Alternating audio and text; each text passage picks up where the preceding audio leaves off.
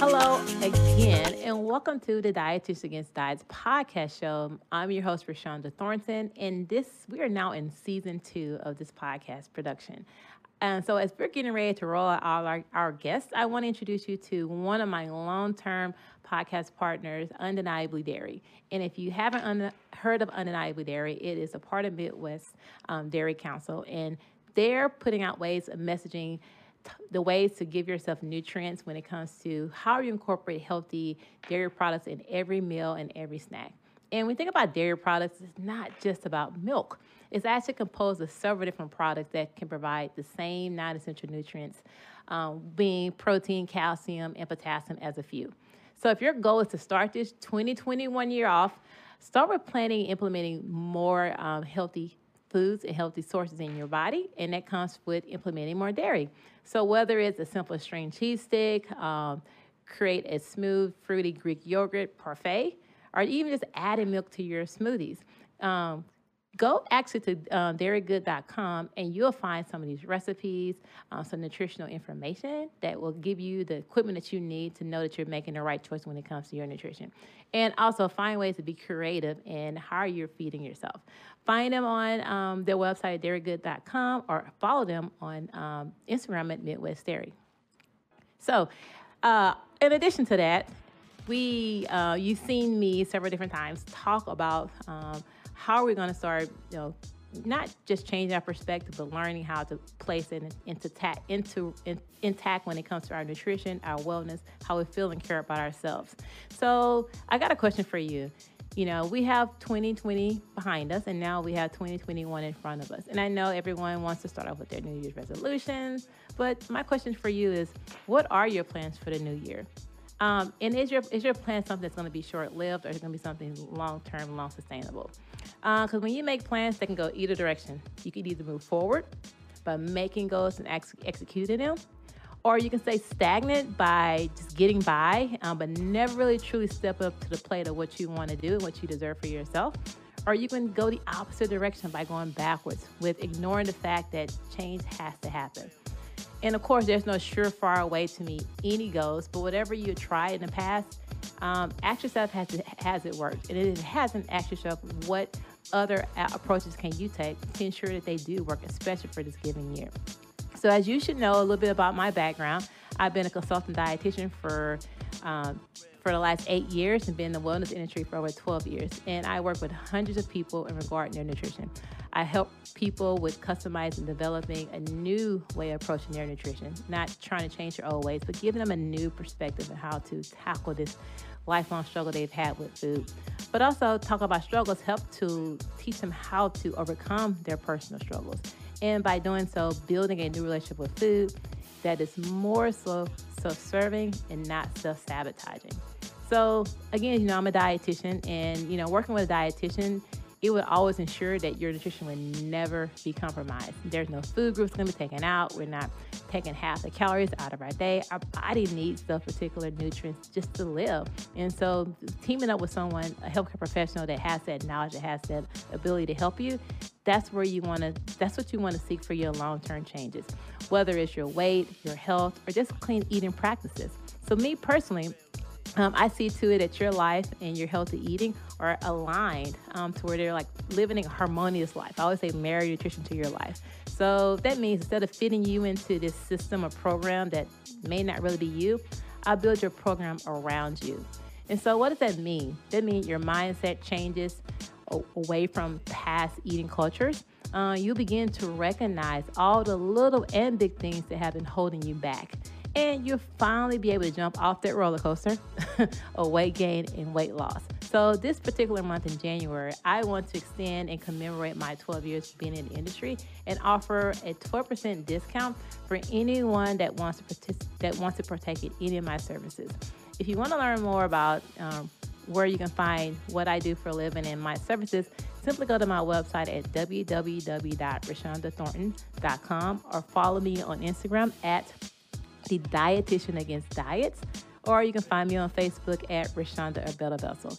get on there, jump on there, read a little bit about me, kind of see what aligns with your thoughts and your goals, where you want to be, and take that next step and let's have a conversation. I offer 15-minute free consultations just to see where you're at, what you're looking for, and then seeing if it makes sense for us to work together. So find me, contact me, and reach out, and I would love to start your next journey of health for yourself. So stay tuned and get ready for my podcast guest coming up soon. Well, hello again, and welcome to another episode of The Dietitian Against Diets. I want to introduce myself. I'm Rashonda Thornton, and I want to also introduce my guest today, Dr. Mark Manary. Let me tell you a little bit about him, and then we'll go into more conversations. He is a pediatric physician here at Washington University in St. Louis, and one of the world's foremost experts in child malnutrition, where most of his work has been throughout the sub-Saharan area in Africa. As the CEO and founder of Project Peanut Butter, he has developed novel foods for infants, children, and recently pregnant women by way of RUTFs, which is another word for ready-to-use therapeutic foods. In addition, he is also known for contributing to the improvement of agricultural practices and food systems. Overall, Dr. Mark Manary has recognized the power of nutrition and how it can improve almost every asset and facet of life. So overall, he's pretty much dedicated his life to fixing the malnutrition in Africa. So I want to say welcome, Dr. Manary. I'm glad you found some time to have some conversations with us today. Thank you, Rashonda, and thank you for inviting me to participate. Yes. This is a hot topic. And so, before we even go into some of the different areas that we have a lot to talk about. I want to when it comes to malnutrition, it's something that's obviously a worldwide pandemic or epidemic, but we also see it here at home in the U.S. But before we start talking about other areas in which you focus on, I would love to kind of allow you to discuss your work and the significant findings you have found over the years of your work, and also what are some of the common threads you have seen across the world when it comes to malnutrition in children. Well, Rashonda, I first went to Africa and have lived there and worked there in a very firsthand, everyday way, much of that time since 1985. So it's really been my whole working life. That's where I've been focused. And one of the things that's different about Africa than, say, North America is that most people there produce their own food. They're subsistence farmers. They're growing. Maybe they do a little trading, bartering for food, but they're very much connected to the production of their food. They know exactly how hard it is to get and where to get it from. And they live in a system where if everything pretty much goes right, their family's going to have enough to eat. And for most people, that's really the case. But for a few, there's some bad luck. So I think that the first message I want to have is that when we have starvation, it's not usually about wars, floods, major disruptions. It's just about some bad luck. What kind of bad luck are we talking about here? We're talking about, say, a family's, one of their brothers or sisters of the heads of household has to move in with them, and suddenly there's twice as many people to feed, and that doesn't work. Or maybe as a child that gets malaria 3 times in the last 6 weeks. That's pretty frequent. That's more than you would normally expect. Wow. Just things like that. Maybe their garden got messed up by animals or pests. This is what causes malnutrition in the world.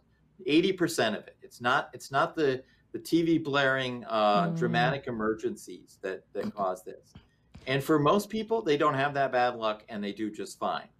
But for those that do, just their food system is fragile enough that just interrupting it for a few weeks sends somebody into malnutrition. And usually that's one of the most vulnerable people in the family. That's going to be a younger child. Okay. So that I think is the first conception I would like to share is that this is not a problem of just very bad human nature and very awful things happening by people, but it's bad luck. And I'm glad that you brought that up because obviously, being in the U.S., the only images or media that we see, is the starvation, but we see that it's due to the land or due to definitely not due to some of the elements that you're talking about. And again, you're just reiterating not just the conditions. It's not about the conditions they live in. It's the circumstances in which they're faced, and they're having to find a way to a lot, whatever resource they have when it comes to food, and sometimes it doesn't make it to every mouth. And for one thing, being a pediatrician,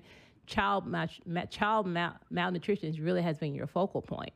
And so obviously, Africa is like your second home, or I would almost say U.S. is your second home because you're there almost half the time. Sure, yeah. But how have you used your Project Peanut Butter? How has that been such? How has that really changed the malnutrition situation there in Africa? Yeah. So when I was working in Malawi in '94, I'd been in Africa about 9 years at that point. We noticed that the biggest problem seemed to be that kids were sick because they didn't get enough to eat, and they were being brought to the hospital with malnutrition.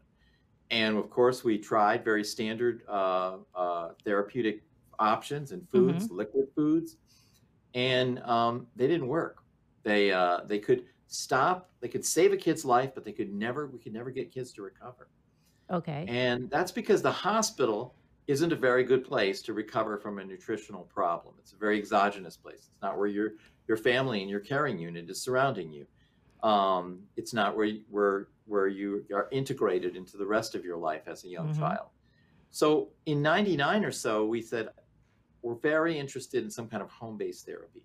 And what's going to be home-based? Well, it's got to be something that doesn't need firewood, no cooking necessary, something that bacteria can't live in, which means very little water in the food, something full of fat and protein, and something that is shelf stable. I mean, it can sit out in ambient conditions for weeks on end and doesn't spoil.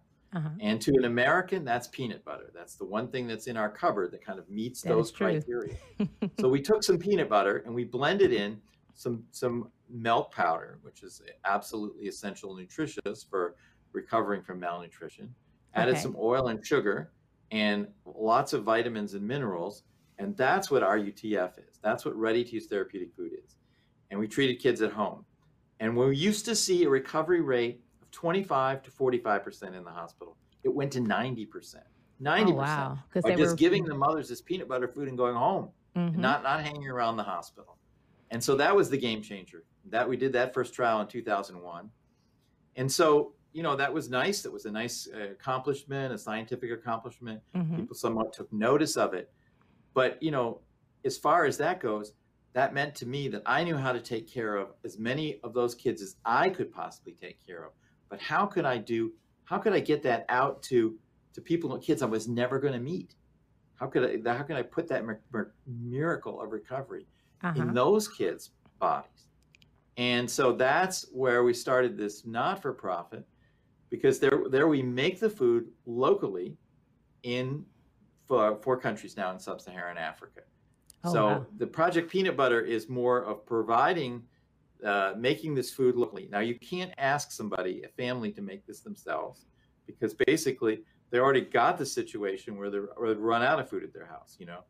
That kind of pulling up by your own bootstraps is just not effective. It doesn't work there. But it's something that we can make locally. Sure, we have to bring in milk. Sure, we have to bring in vitamins, but the other ingredients can all be pretty local. And so that's the revolution that we started in 2001. And by 2007, it was endorsed by all the UN agencies, and now is considered the standard around the world. So this is an old story. So you started in Africa, but now it has expanded across the world. Wow. Well, it is. There's not this very much malnutrition in South America. And really the other spot in the world where there's a fair amount of it is South Asia. So India, Pakistan, places like that. But and I'm glad you said it, because you talked about the ingredients that's inside the peanut butter combination. And it seemed like you're intentional in finding sources that will provide as many nutrients as possible in a natural way, because you mentioned the milk powder.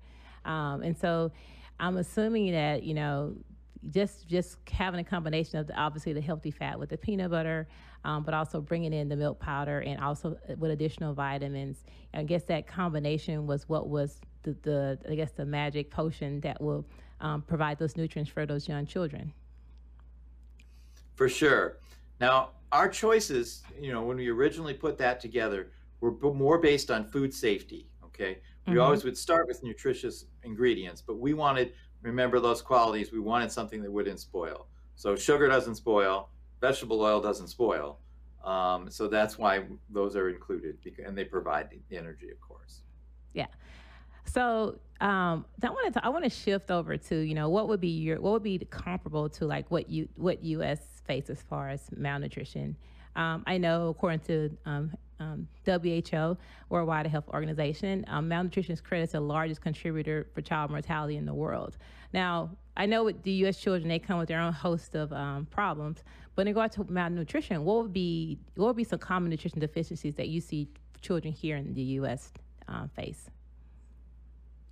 Well, we don't see any of these pictures of the kids like we see in Africa that are skin and bones. They're very thin. They've lost a lot of weight from their malnutrition. Mm-hmm. Typically in the US, we're going to see children who have some kind of disease that prevents their body from either taking up the nutrients or consuming enough food, perhaps a chronic infection.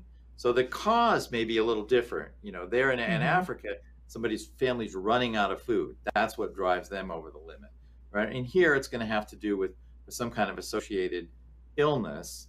And of course, that is not going to be treated by food alone. There's absolutely nothing wrong with our UTF. We could all eat it here in the US. Where our bodies are essentially the same the world over, the way they run, their metabolism. And so our UTF is still a very good food for the US, but you need to have address the associated medical problems, Mm-hmm. in to effectively control things in the U.S. Yes. And also, if we align that, unfortunately with the U.S., we kind of face the opposite when it comes to childhood obesity. Now, that's the new um, epidemic that's coming in our country. And so, even with that, there is a spectrum of malnutrition within that realm as well. Wouldn't you agree?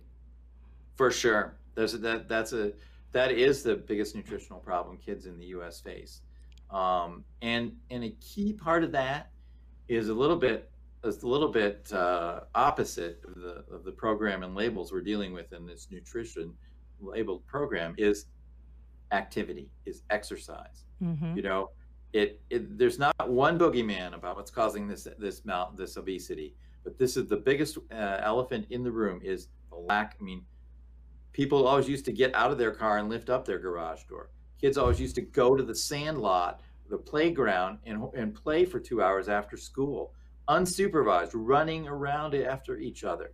Um, you know, we can think of lots and lots and lots of examples where we have these sort of very modern work-saving devices, but they've also led us to situations where you wouldn't have seen a fitness club when I was a kid True. for anything. You didn't Now we need have it. to artificially manufacture exercise, Mm-hmm. and likewise, when you think about where I spent most of my time in Africa, I mean, these people work physically, are very physically active all day, and they're some of the strongest people you'll ever want to meet. Hmm. And I bet they're strong-hearted as well. I'm very grateful. So let's talk a little bit about the science component of it because science is facts. Science there is and science is still an evolving aspect as well. But you mentioned that you explore the pathophysiology and metabolism of malnutrition, and you also have kind of shifted into looking at the gut biome and the metabiome around health and disease. So with the combination of your research and the combination of what you're physically developing and creating, why is the science behind it so important to you, and what have you found that it has told us? Yeah, I mean, the paradigm of the bacteria that inhabit our gut is a little bit, hard to get your mind around for just, I think, a typical educated American is that germs tend to have a bad reputation. They're bad. We don't want germs on things. People would say they don't want germs in their food, but our gut is full of germs, and we can't live a healthy life without that. Yes. Okay, the germs are there. They they aren't there by chance. They're cultivated, just like the garden in your backyard. When you plant, peppers, you usually expect peppers. You can get weeds too, occasionally, but mostly what you get is peppers. And so our bodies are nurturing a garden of microorganisms in there. And those microorganisms do a lot of things. They protect us from other microorganisms that might Mm-hmm. cause disease. They make metabolites and compounds that our body needs. You know, we as a being, we have our proteins are made of these components, amino acids. Our body can't make half of those amino acids on its own anymore. It relies on either the bacteria or our diet to provide those. So it's hugely important, and it's something 2 decades ago we had no appreciation of. Not just you and me, but you know Mm-hmm. it, as a scientific or medical community. So now we don't know exactly how to use that yet very well, Yes. but we know that it's very important. And in fact, one of the pieces of work that we did is we showed that this severe acute malnutrition is in part caused by the bacteria that are hanging out in the gut there, that are Hmm. certain populations of bacteria are needed for certain kinds of malnutrition together as a thing. So I think that That's um, something. none of us are going to be smart enough to understand biology in total, even the smartest of us. But there are people who say build a machine like a car or a washing machine or something. They can understand everything about that, and so they can design one better. They can think the problems through.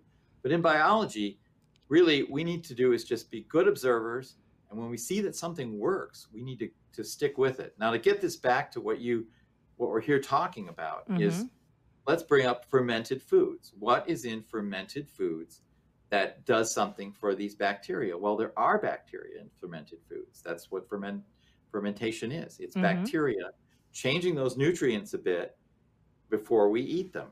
The other thing is that when you think about, like, say, milk, what milk sugar is. Milk sugar is lactose. It's something that doesn't appear in plants usually ever, but it's made naturally by mothers for their babies. And what does that do? Yes, some of it's broken down and absorbed into the body, Mm-hmm. but not much of it just feeds these bacteria. It sets these bacteria. It says this is the kind of populations of bacteria that we want to have in our gut, ones that survive and thrive on lactose. And so that is hugely important. And I think that we could say, like, the observation, I mean, milk was good for healing malnutrition before we knew anything about these bacteria. Yes. Part of that reason, I mean, it still has its effect whether we know about it or not. I mean, we're not smart enough to figure that out. So my point about the bacteria is there may be traditions or observations, like in fermented foods and milk, that point us to truth about what's good for health. And we know it, prebiotics and probiotics, that dairy products has been on the front end of that. It's providing that healthy bacteria. But I guess my question is, a lot of people, and this is more of a consumer question, because a lot of people, there has been a big wave of just lactose intolerance. Now I don't know if that's a specific diagnosis for that, or that's just something that comes in waves. But I know you talked about the adaptability of your gut health and how it can change. The environment can change. What do you say about those who feel like lactose is something that hasn't really set well in their gut? Yeah, that's quite a story. You got me off. Now you're going to get a good answer about what this is. So lactose is a sugar, and sugars that tend to be two molecules of sugar stuck together.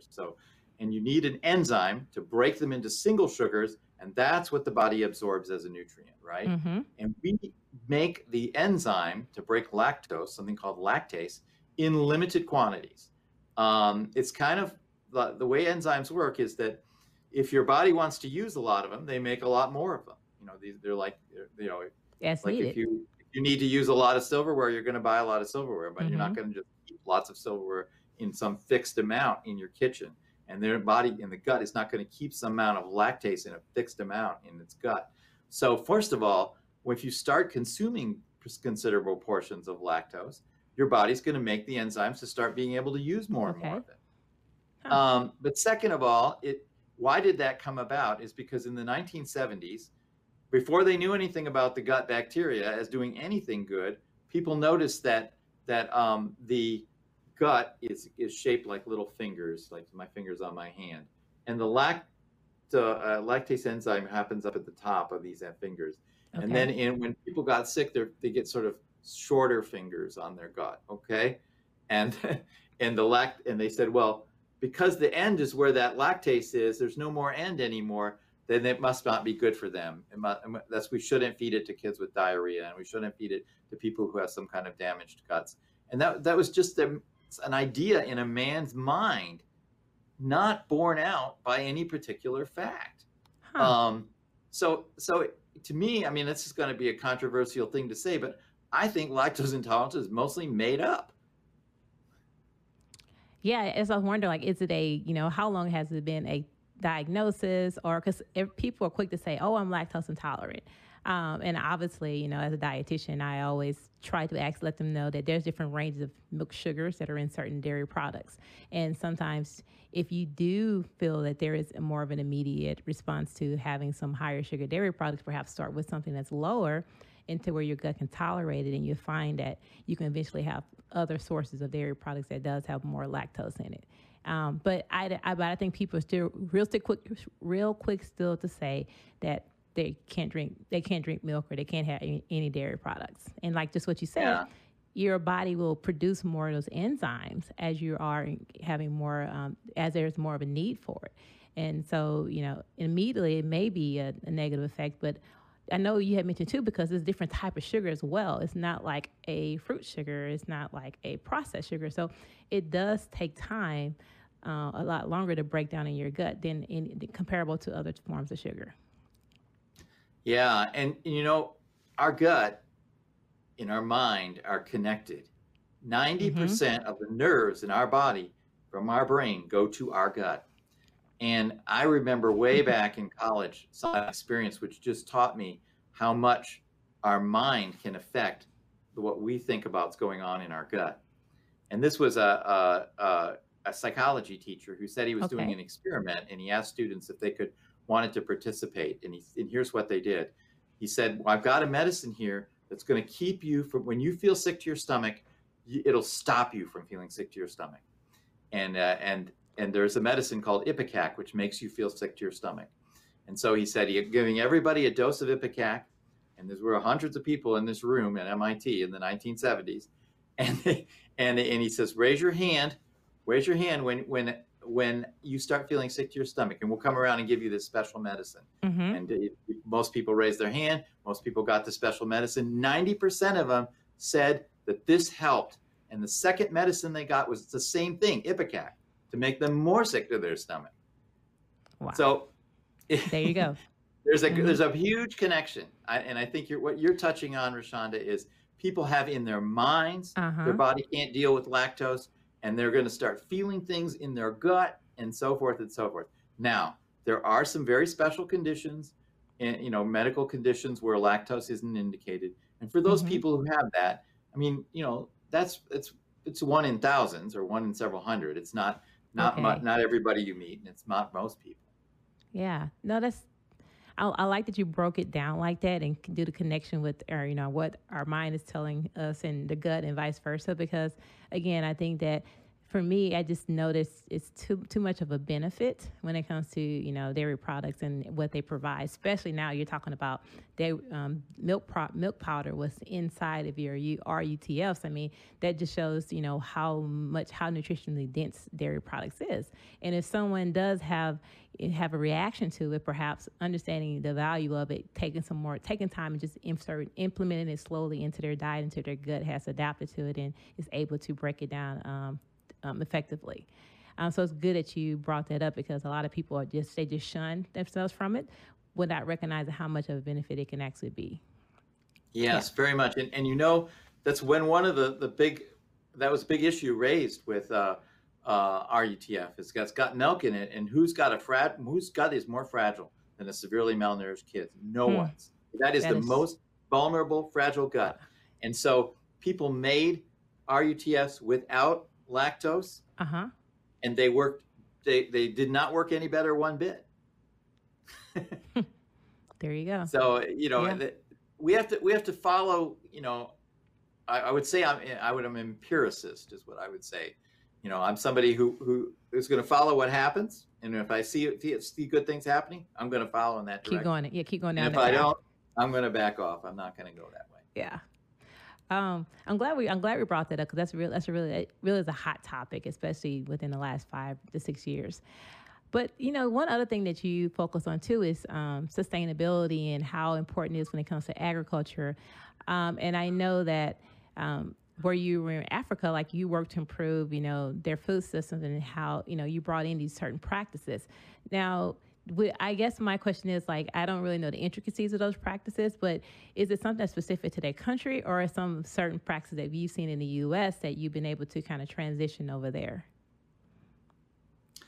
Well, no, it's not something I brought to the from the U.S. at all.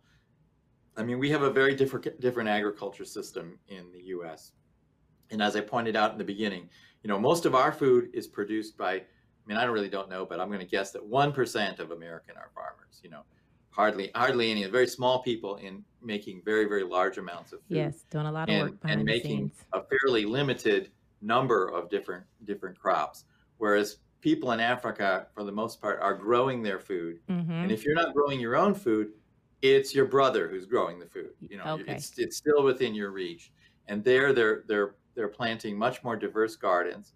And in terms of dairy's a hard one in many ways for Africa, right? Because they're it's harder to keep a cow than it is to plant Mm-hmm. beans, I would imagine. really. A lot of my agriculture work has focused on legumes, actually, as a particularly healthy plant. Okay. And Yes. we certainly, when we know milk is being very very helpful in young children in malnutrition and so forth, we we do turn to that.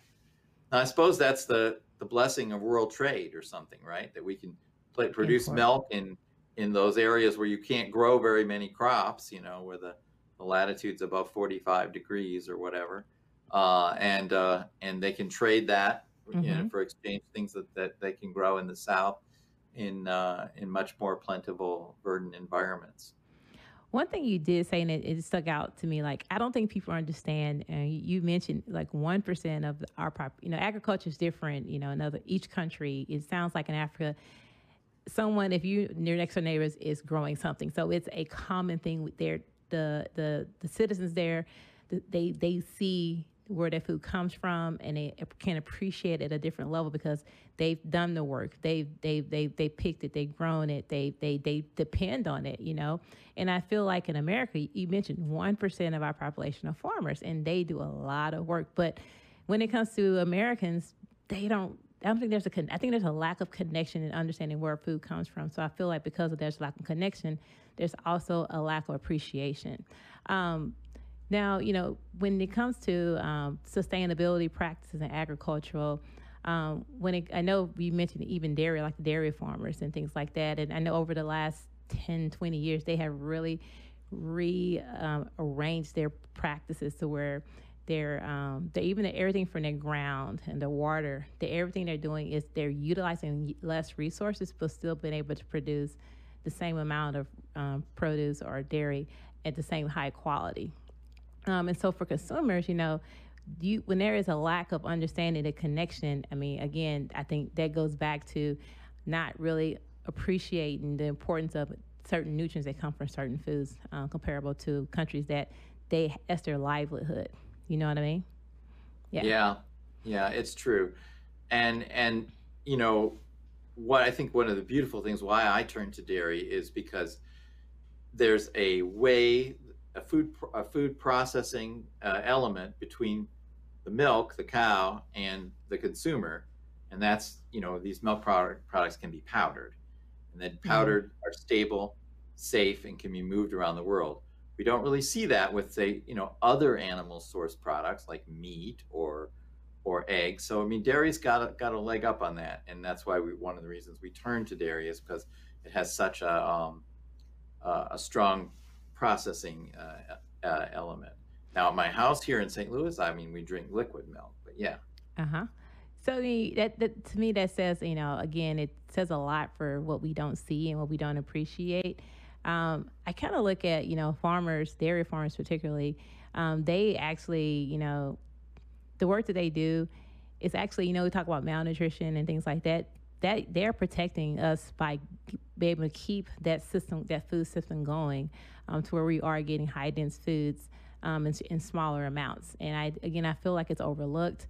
It's been taken for granted, and the value is just not the value of what they do. Because I'm a city girl, but I have gone down to a lot of farms here in Missouri, and I have seen like they hours for hours and days and days. They don't have days off. They're constantly working with the cows. They're constantly, making sure that the milk is as high as grade. It's just a lot of like heart that's in it as well. And again, when I hear milk as something that it should not be put at a high tier of healthiness, it just really kind of hurts my heart, because I know that these farmers, they love their cows, they love what they do, and it's a generational thing. So we talk about agriculture and sustainability. I really feel like a lot of what they're doing is contributing to that overall sustainability that we need in our country. Yeah, and I mean, if we're talking about milks, let me throw in a couple of other things here. I mean, there are hardly any foods, period, that provide calcium in the quantities that milk does. If you're a doctor like me and you're trying to put together a diet that has Mm-hmm. enough of everything, you can't really do it without dairy products because of calcium. Okay, really, I mean, there's just not others. There's not plants that have very much calcium in them.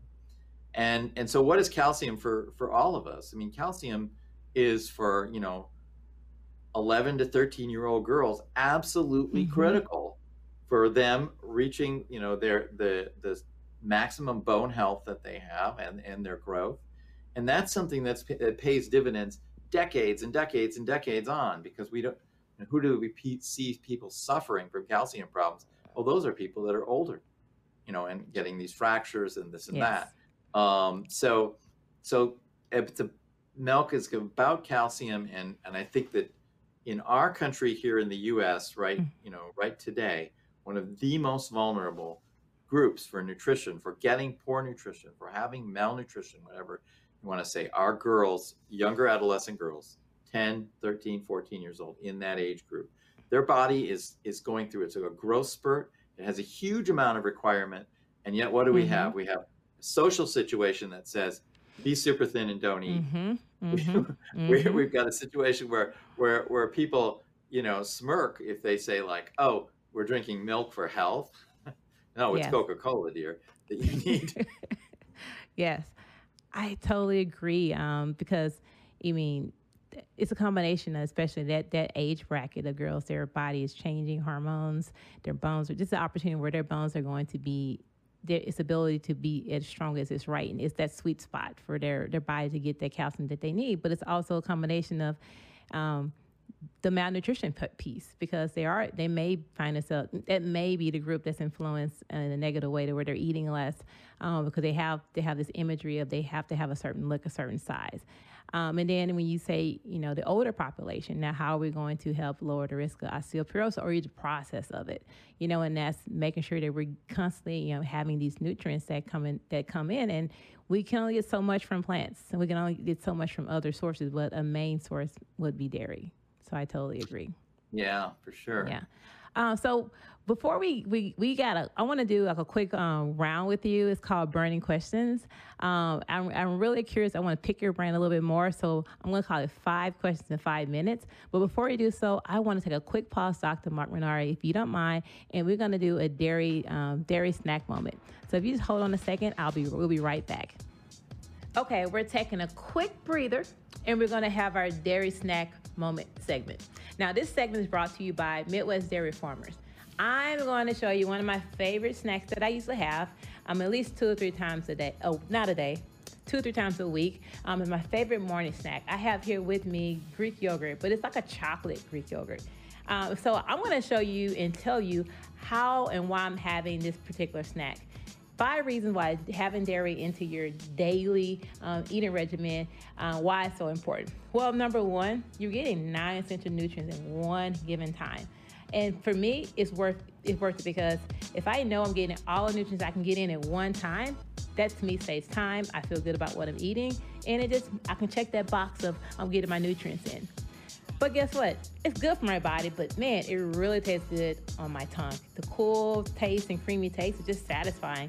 Just makes for a delightful morning.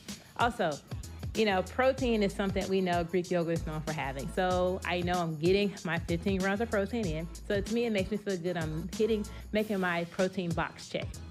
And it's not really, really expensive to have this particular snack. I can grab it out of the grocery store, I can buy a larger tub and just kind of divvy it out throughout the week. So I'm really saving $1. And also, it's good for my gut health too. And that's something that we all know now when it comes to our gut health, how important to have those probiotics in our system. And having a dairy product such as Greek yogurt contributes to that. So I want to show you, this is my simple way of having it. And you can just stay simple, or you can get creative by adding granola, dry fruit, berries, chopped nuts. If you want more flavor or texture, and just kind of change it up a little bit. So I have with me, depends on how risky I want to get on my snacking. I like texture, so I'll put my slivered almonds on it. To me, it gives me a nice crunch. I know I'm getting my healthy fats. Again, adding in some nutrients and value to my snacks. And if I want to just have a little bit of more sweetness, I'll add a couple of chocolate morsels. And again, it just helps to have it to where it just feels like I'm having like a nightlight dessert. And I can also kind of have this at nighttime too. And I can have all of this and not feel guilty, knowing that I'm giving my body good nutrients. Now, if you want to find recipes like this, I want to encourage you to go to www.com, usdairy.com/recipes, and you'll find some more delightful ways you can add dairy to your foods. Okay, so guys, I hope you like that snack. It's one of my favorites, and I'm going to send you the recipe. I don't want you to go to usdairygoods.com/recipe to find more recipes of fun, healthy, and quick dairy snacks. So back here with Dr. Manary, I am going to put you on the spot. And I kind of prepped you. I gave you some of the questions, but I'm going to fire out 5 questions for you. And these are questions that, I have had in the past. These questions I'm always asked as being a dietitian, and these are some questions that I just kind of see always floating in media. So I really want to get your perspective, get what your opinions are. And if you don't mind, I'm going to start off with the first one. We were talking a lot about dairy over the last end of our conversation, and you mentioned about dairy, how the natural ingredients of calcium being one of them. We know there's 8 other essential nutrients and vitamins that's also involved in milk. So would you consider dairy a natural food? And I say natural because most foods, in my opinion, has always have some sort of additives in it. And sometimes when we talk about, natural eating, I feel milk probably falls into a category. What would be your opinion about that? Yeah, for sure. It's a natural food. I mean, that is how mammals feed their young, through milk. There's nothing more natural.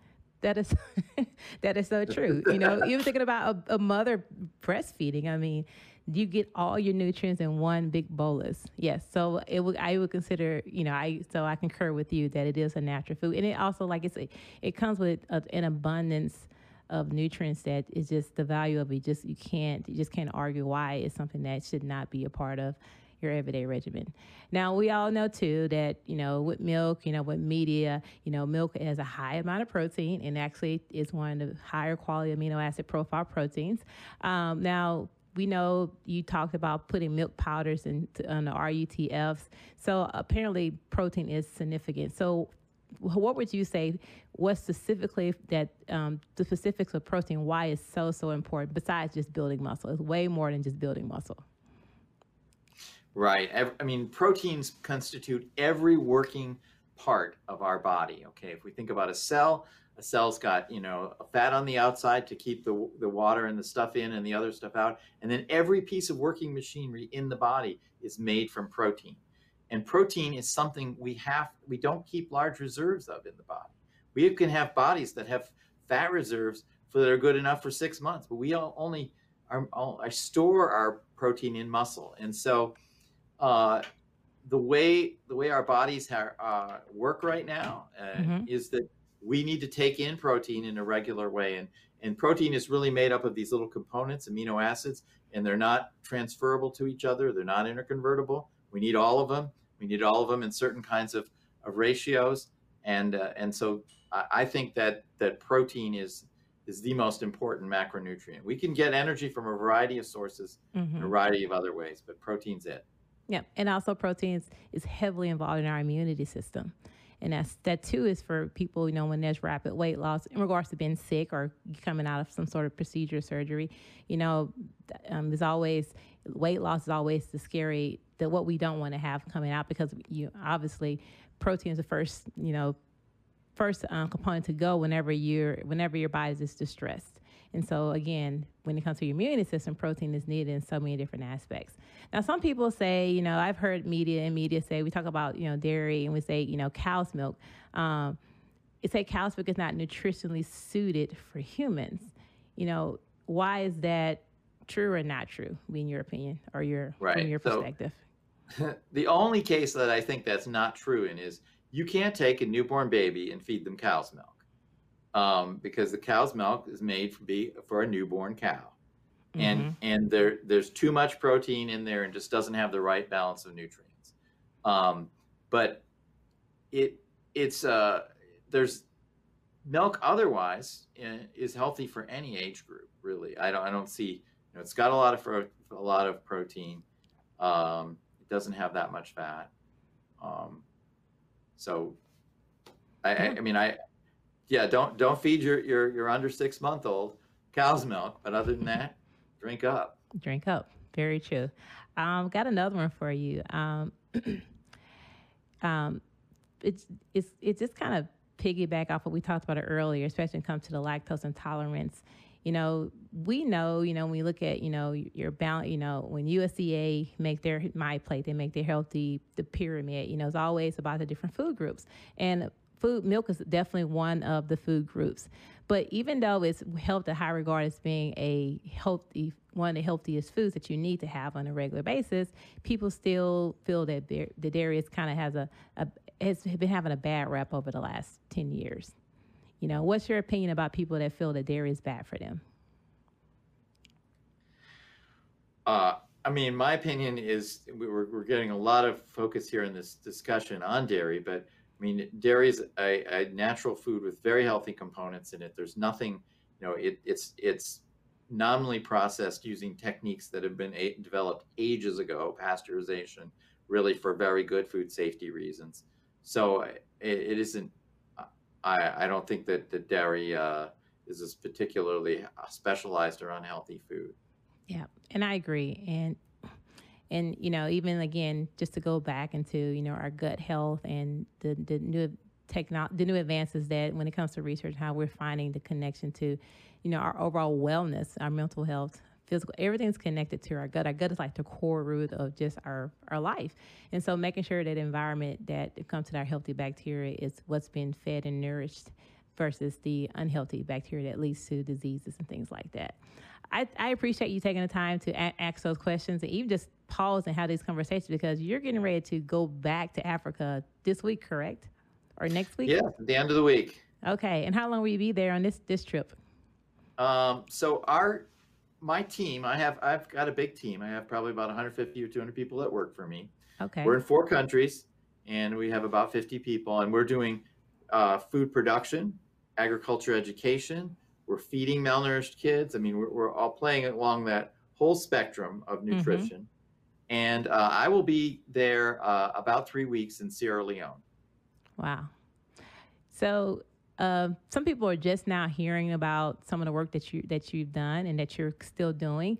And I know, again, not for the Project Peanut Butter nonprofit organization that you've had and you started, and obviously has transpired into other things. How can someone, if someone is interested in learning more or contributing or volunteering or even donating their resources, how can people find out more about the project or even some other things that you are doing, and how can people learn about you? Sure. Well, we have a website, and it's all small letters, www.projectpeanutbutter.org, no spaces. There's some beautiful videos on there that are very authentic, firsthand. They're not created in a movie studio, but they're just pictures of what the work goes on. Seek those videos out. They're 3 or 4 minutes, 5 minutes, and a picture is worth 1,000 words. Mm-hmm. Um, there's a donate spot on the website as well. It takes about to feed one severely malnourished child. When we say severely, we mean somebody who has a 50% chance of dying in the next 3 months. It takes Mm. about $35 to feed that child to recovery. I mean, you won't find a better sort of cost value proposition in terms of health care investments than that one. So, and we do have people that volunteer with us and work with us in Africa, and those people tend to be young adults. Maybe they're done with college. Actually, a lot of the dietitians volunteer, Rashonda, Okay. because there's a process with dietitians where they have to like take a test after they get done with college, and they have to wait for the test results, and then they get into an internship, and usually Mm. in that interval is a period of some months, and we've had literally hundreds of young dietitians work with our projects. So yeah, those are some ways to get to know more about me. Yeah. Well, I'm glad to see some of my colleagues have jumped on board to support what you are doing, because nutrition is definitely what makes the world go round. And I live it and breathe it, and I preach it all the time. So I'm very delighted to have you on today. For those who want to know more about Dr. Manary, go to the projectpeanutbutter.org and learn about what he's doing. I've seen the videos. They're very encapsulating. You will definitely understand the energy that comes behind it when it comes to his work and his team's work, and just really seeing the smiles on those kids' faces. He's really making changes around the world. So, Dr. Manary, I appreciate all the work that you have done, that you are doing, and what you're doing to come. Thank you again for being on the show today. Rashonda, thank you so much for inviting me. I'm happy to share, and Yeah. God bless. Yes. Thank you, and safe travels to Africa this week. Okay, bye-bye. Yes, guys, again, follow seek Dr. Manary, see his work, contribute, be a part of his movement. And again, as we talked about the Dietitian Against Diets, it's not about the diet, it's a diet mentality. Let's find a way to share love, find a way to love ourselves through eating healthy. So thanks again, and I'll see you guys next week. Okay, well, I hope you enjoyed that conversation. It's always a pleasure to have like-minded individuals on this platform talking about their own personal journeys, but how they have expanded it to help not just themselves, but for others. So if you want to continue to be a part of these conversations, please share, subscribe to this podcast.